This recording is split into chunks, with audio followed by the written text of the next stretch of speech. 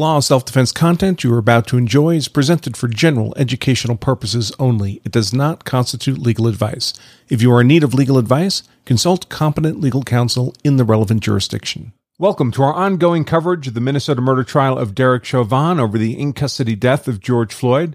I'm attorney Andrew Branca for Law of Self-Defense, providing guest commentary and analysis of this trial for Legal Insurrection.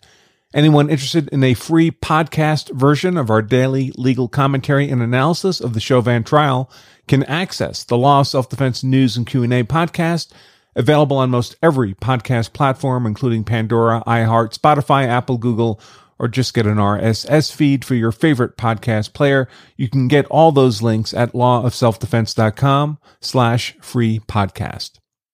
Now, today marks a week and a half since the state has begun presenting their case in chief, and they have yet to nail down a key issue in this case, which is what exactly caused Floyd's death. We know they don't believe that Chauvin intentionally killed Floyd because Chauvin is not charged with an intentional killing. All the various charges against him, including the odd use of the term murder preferred by the state of Minnesota, are unintentional killing crimes at worst, such as felony murder or reckless homicide. They sometimes suggest in passing that Floyd was killed by asphyxia, lack of oxygen to his tissues, perhaps induced by Chauvin's knee on Floyd's neck, or pressure placed on Floyd's body by other officers, or by positional asphyxia, or a purported failure to place Floyd in the so-called recovery position. The problem with this approach is twofold. First, it's impossible to determine with any degree of certainty, much less beyond a reasonable doubt, that any of the physical actions of the officers, including Chauvin's knee, in the absence of any sign of a neck trauma, actually caused any degree of asphyxia.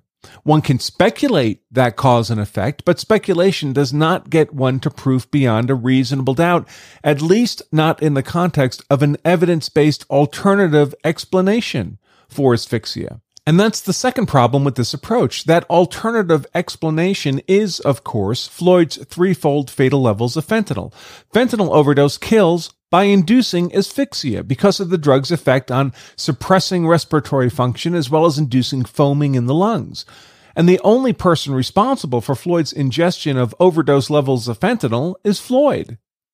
To say then that Floyd died of asphyxia, as the state did yesterday through the testimony of emergency room physician Langenfeld, does nothing at all to direct fault to Chauvin or the other officers involved and away from Floyd, because it is at least as likely, arguably far more likely, that this asphyxiation was the result of Floyd's own conduct, not the conduct of the officers involved. That doesn't get us to proof of guilt beyond a reasonable doubt or anything close to it. Indeed, unlike Floyd, the officers could have no clear idea of exactly what Floyd had shoved into his mouth and ingested, what drugs he might have taken and still have in his system shortly before contact by police, how frequently and recently Floyd had been using or been clean, what Floyd's tolerance to any given dose of drug might be, what comorbidities, such as severe hypertension, cardiac disease, cardiac artery occlusion, Floyd might be suffering from, and other factors that played as decisive a role or a more decisive role in Floyd's demise than anything any of the officers did in the course of making Floyd's lawful arrest. At some point, the prosecution is going to have to present evidence of the precise mechanism by which they believe Chauvin killed Floyd.